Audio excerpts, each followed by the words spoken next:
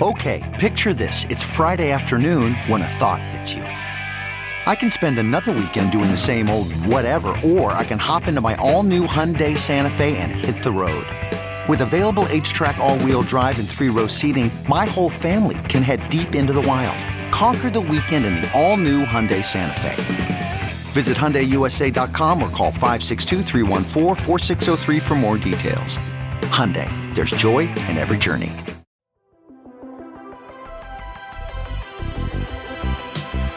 Welcome to the Gaming Ride Home podcast for Wednesday, March 11th. I am Kyle Hilliard. Here's a whole bunch of video game stuff that happened recently. After a number of rumors and all kinds of speculation last night, E3 has officially been canceled this morning, and Mike Futter stops by to discuss the announcement. 2K will be making football games again, but don't expect a return to the ESPN NFL 2K series. Spelunky 2 gets a small update, and Ori and the Will of the Wisps is out today.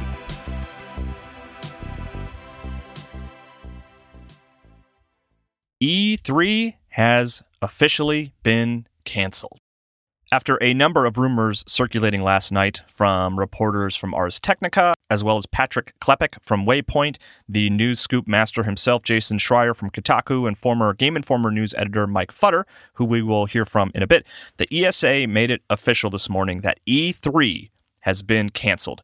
Here's the full statement from the ESA's website about the cancellation. After careful consultation with our member companies regarding the health and safety of everyone in our industry, our fans, our employees, our exhibitors, and our longtime E3 partners, we have made the difficult decision to cancel E3 2020, scheduled for June 9th to 11th in Los Angeles. Following increased and overwhelming concerns about the COVID-19 virus, we felt this is the best way to proceed during such an unprecedented global situation. We are very disappointed that we are unable to hold this event for our fans and supporters, but we know it's the right decision based on the information we have today. Our team will be reaching out directly to exhibitors and attendees with information about providing full refunds. We are also exploring options with our members to coordinate an online experience to showcase industry announcements and news in June 2020. Updates will be shared on e3expo.com. We thank everyone who shared their views on reimagining E3 this year. We look forward to bringing you E3 2021 as a reimagined event that brings fans, media, and the industry together in a showcase that celebrates the global video game industry. Mike Futter, thanks for calling in. Well, thank you very much for having me. Yeah, you're welcome. So last night you were tweeting, you had some tweets about E3 getting canceled. Like, you had a lot of sources who were coming to you saying it was going to happen, and then lo and behold, this morning there's a statement from the ESA about E3 getting canceled. So I just wanted to get your thoughts on that. What do you think? What does it mean for the broader industry here? Sure. It was a weird thing that happened because I had actually spoken to a source yesterday morning about another piece of the E3 story that I'm chasing. And that person told me, hey, I'm expecting that there's going to be a cancellation this week. And around 7 o'clock last night, I had 3 or 4 DMs within 5 minutes of each other. What are you hearing about E3? And it kind of came out, because I started poking around a little bit more, that yes, it was going to be canceled. Yes, it was going to be tomorrow morning. So this morning. From the ESA's, for the ESA, I actually see this as a potentially good thing. Yes, it has ramifications for the industry. I think that especially because there is some news about other announcements or other newer things that were going to happen. I think Jason Schreier tweeted something about WB potentially doing a press conference. I don't really have any information about that. But if that's the case, every time you've got a new entrant into that aspect of the pre-E3 excitement, and suddenly that's not happening, that's got to be really rough for them. I think from the ESA's perspective, though, you had Jeff Keighley, who had been doing the Coliseum and had been coordinating Judges Week, and suddenly he's backed out. And the subtext there was things are not – well, it wasn't even subtext. He pretty much came right out and said, I'm not cool with the direction. There was, I believe, an interview that even said that they didn't even get to the conversation about money, that he just really wasn't happy with the direction of the show. Then there was I Am 8-Bit, who had come on as creative directors, and suddenly, I think it was last week, they're like, you know what, we're out. And that was really strange. So suddenly you have a show that's gone through 2 major transitions before it's even gotten off the ground in terms of explaining what it was going to be. Now, there was a story that I broke on Game Daily last year.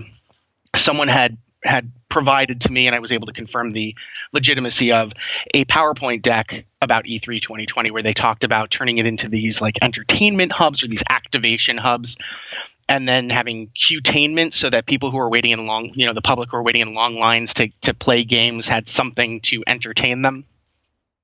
So right now, I feel like the show is in disarray. I feel like the show didn't have a whole lot of direction. The direction that we did know of, whether through the white space around Jeff's withdrawal and then I Am 8-Bit backing out, and then that PowerPoint deck didn't feel very good. E3's been going through an identity crisis in general. So, maybe this is the best thing. This is the virus, which of course is a terrible thing. People are dying. People are sick. In general, a very bad thing. It's bad for the economy. It's bad for our industry.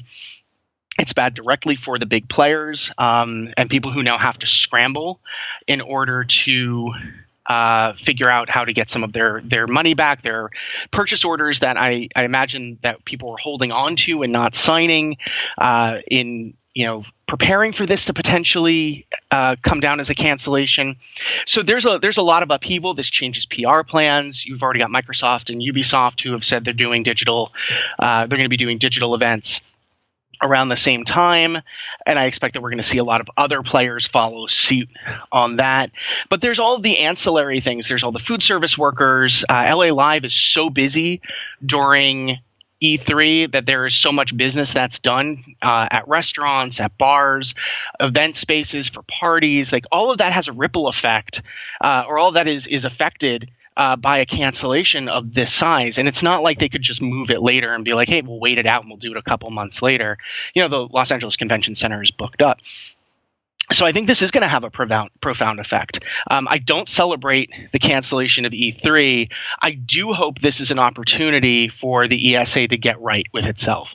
I think that the organization has not done right by its media partners. I think the data breach last year has not been fully addressed. I don't think we've ever heard the words "I'm sorry" or "we're sorry" come out of anybody's mouths, especially Stan Pierre-Louis, who is the president. He was given opportunities on Spawn on Me. Khalif opened the door for him to talk about it. And while Stan did say, hey, we need to do better, that's still not an apology for putting people at risk. Then you've got all of the ways that E3 has treated a number of small sites. There was a conversation online earlier today about how difficult it was for even organizations like Able Gamers, which does such great work in the industry, for them to get badges, and that there were staff who used to be at E3 who made sure that happened when others who are running the event did not. So I think that this is an opportunity. E3, the silver lining on this year's cancellation is this gives the ESA more than a year to re-envision how the show works and bring it back in a format that meets expectations and meets both audiences, doing something that helps trade, that helps the press, that gives people the information, but also determines a way to include the public. And I don't know that that necessarily needs to be on site, perhaps doing a local event that is for the industry and doing digital events that are inclusive of the general public and the consumers who enjoy the industry would be the way to go. But whatever it is, I really hope that when E3 2021 does come around, it does address so many of the concerns that have emerged over the past few years.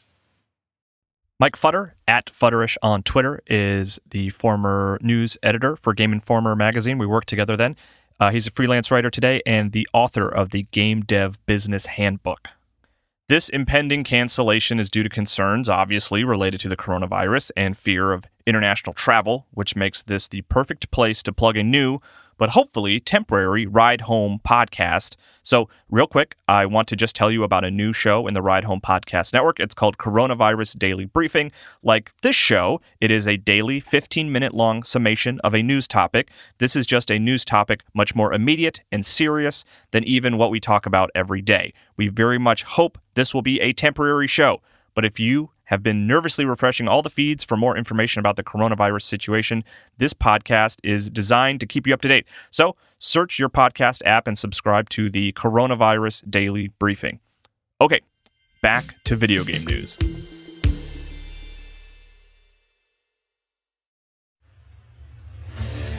What makes a life a good one?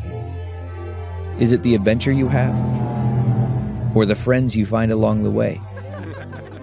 Maybe it's pursuing your passion while striving to protect, defend, and save what you believe in every single day.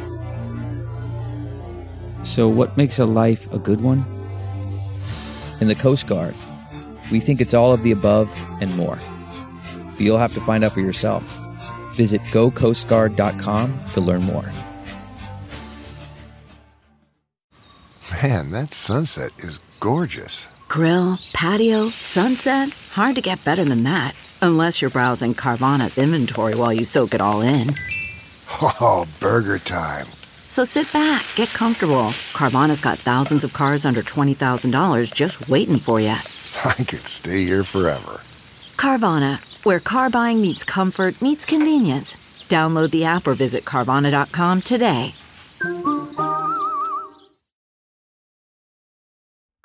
$2K is making NFL games again, but don't expect Madden to get a direct competitor.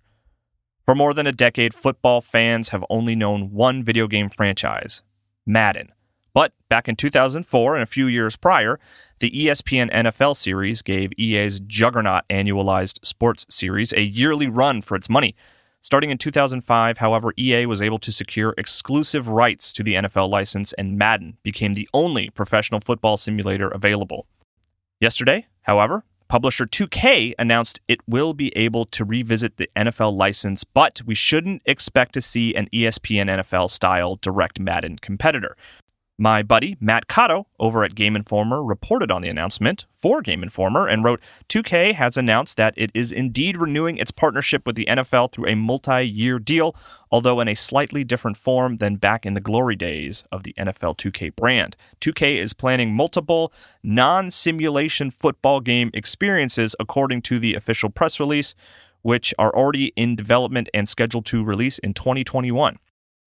What kind of games we can expect to see, what developers will be making them, and what platforms they will be available for is all stuff that is unclear right now. Cotto also wrote in his story, although the deal's non-simulation stipulation seemingly all but rules out 2K once again challenging Electronic Arts' Madden NFL franchise, it is possible the new deal could pave the way for an NFL Blitz-style over-the-top take on the sport. In a similar vein, in 2018, 2K published the NBA Jam-inspired NBA Playgrounds 2 by Saber Interactive. I worked at GameStop retail stores all through high school and college and hosted lots of midnight openings for Madden releases and remember them being some of the busiest days of the year. And even though I'm not a football guy myself, I remember being very impressed with ESPN NFL 2K5's approach to getting in Madden's way. The two games came out on the same day, but ESPN was only $19.99, and nearly every person that came in to pick up Madden decided to grab a copy of ESPN as well when they learned it was only $20. And then the people who loved football but were frustrated by Madden's expensive yearly price tag, they all came in and picked up ESPN as well, because in 2004, $20 for any game was a steal. ESPN NFL 2K5 still has an impressive community around it that mods the game to this day to reflect modern football stats and the like. So I hope this deal cracks the door open a little bit for 2K to publish a Madden competitor in the future. Right now, it's still very unlikely, but it's always good to foster competition among competing games and publishers and game developers. Spelunky 2 gets a small update. Spelunky 2, the follow-up to the randomized cave-exploring mega-hit from developer Derek Yu, received a small update today. Yu shared some new screenshots on the PlayStation blog, which is linked in the show notes, but he also wrote about the team's intention to expand Deathmatch and how there will be a focus on meeting new characters. Yu wrote, "We're tying that feeling of progressing through the caves into the feeling of building a small community of friends and family. We know the game is coming to PlayStation 4, but we've been waiting for more concrete details regarding release dates, etc. But unfortunately, it looks like we will be waiting a little bit longer as you finished out the blog writing. Although we're not quite ready to announce a release date, we're getting closer and closer, finally getting to implement the deepest parts of Spelunky 2 that have been collecting dust in my notepad for years. One of the game's early trailers said the game was coming out in 2019, which obviously didn't happen, but hopefully it will make it out this year for PlayStation 4 and potentially PlayStation 5 as well. Here's what released today. The big one today is Ori and the Will of the Wisps, which is $29.99. Alternatively, it is included with Xbox Games Pass if you subscribe to that service for $14.99 a month. Will of the Wisps, which is kind of a hard thing to say, is a sequel to the 2015 game Ori and the Blind Forest, which is a gorgeous 2D platformer with Metroid inspirations. Will of the Wisps has somehow managed to be even more beautiful, and I say this as a person who plays a lot of video games and looks at a lot of video games, so I hope you don't take this as excessive hyperbole, but it is seriously one of the most beautiful games I have ever seen. It's incredible. I have had a 4K TV for years, but this is the first time I've ever really felt like I'm seeing a substantial benefit to the technology, and I think it's mostly due to the diverse color palette and the way light streams through the trees. It just looks absolutely incredible. It also plays great. I sometimes base the quality of a game on how willing I am to forego sleep in order to play, and this is a game that kept me up very late last night. I think it's one I would like to give a proper review to here on the podcast, which is something I want to do periodically, but my early impressions are very positive. There have been reports of the pre-release version of the game experience severe issues. Ben Kuchera, for example, over at Polygon wrote, after playing the pre-release version of Ori and seeing what condition it is currently in, however, and receiving an official list of known issues that should be fixed in the game's day one patch, we've decided to hold the publication of the game's review. I didn't play a pre-release version myself and was able to start with the day one patch, and so far, about 2 to 3 hours in, I haven't run into any issues. That doesn't mean there aren't issues. I could just be very lucky, but I wouldn't let reports like that scare you off. The day one patch seems like it addressed a lot of issues. Ori and the Will of the Wisps is currently sitting at a 91 on Metacritic, which is an impressive score. Also, speaking of Metacritic, the review embargo lifted last night for Nioh 2, though the game doesn't come out until March 13th. It's currently sitting at a very respectable 86 on Metacritic. Nioh 2 is the Dark Souls-inspired action game from Team Ninja, a studio predominantly known for the Dead or Alive fighting series and the Ninja Gaiden series. I have some small corrections here. One is from me when I accidentally uploaded the wrong file for yesterday's episode, so for about 40 minutes after the new episode launched, it was the wrong file. You heard the prior day's episode. So sorry about that. Hopefully you didn't miss yesterday's episode as a result. It should be all fixed now. I mispronounced the name of Ubisoft's CEO, according to Kezia Neal at Dorkchild on Twitter. His first name is pronounced Eve. I also asked about the first part of this sound effect yesterday, which is from the Lego Nintendo announcement, to see if anyone knew what it might be.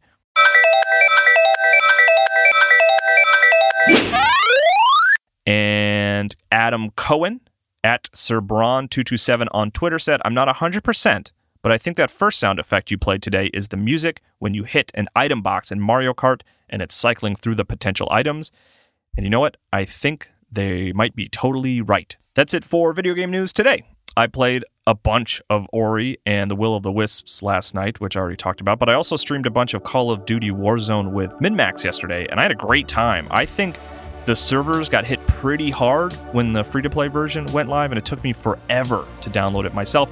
But I liked what I played a lot. It plays a bit like a better-looking version of Blackout, and I really liked the Gulag, which is the mechanic that lets you potentially get back into the match by placing you in a 1v1 shootout. It does help that my first match, I had some fun kills, like getting in a helicopter early, and I caught someone who was parachuting in from the airplane in my blades and got a kill, and then I took someone out driving an ATV around with a rocket launcher, which was super fun. I ended up getting super distracted by Ori and the Will of the Wisps last night when that became available to play, but I definitely want to play more Warzone and check out Plunderer 2. I haven't played that yet. There's really very little reason not to recommend it, considering it's free to just check out. If you have corrections or just feedback in general, feel free to send me tweets or DMs to either at Kyle M. Hilliard or at Gaming Ride Home, or you can send an email to kyle@ridehome.info. And please consider leaving a review for the podcast, wherever you listen to it. You can also check out my Twitch account, Kyle Impersonator, where I am playing through Black Mesa right now. And you can find me on the MinMax Show for more long-form video game discussion. I will talk to you more about video games tomorrow.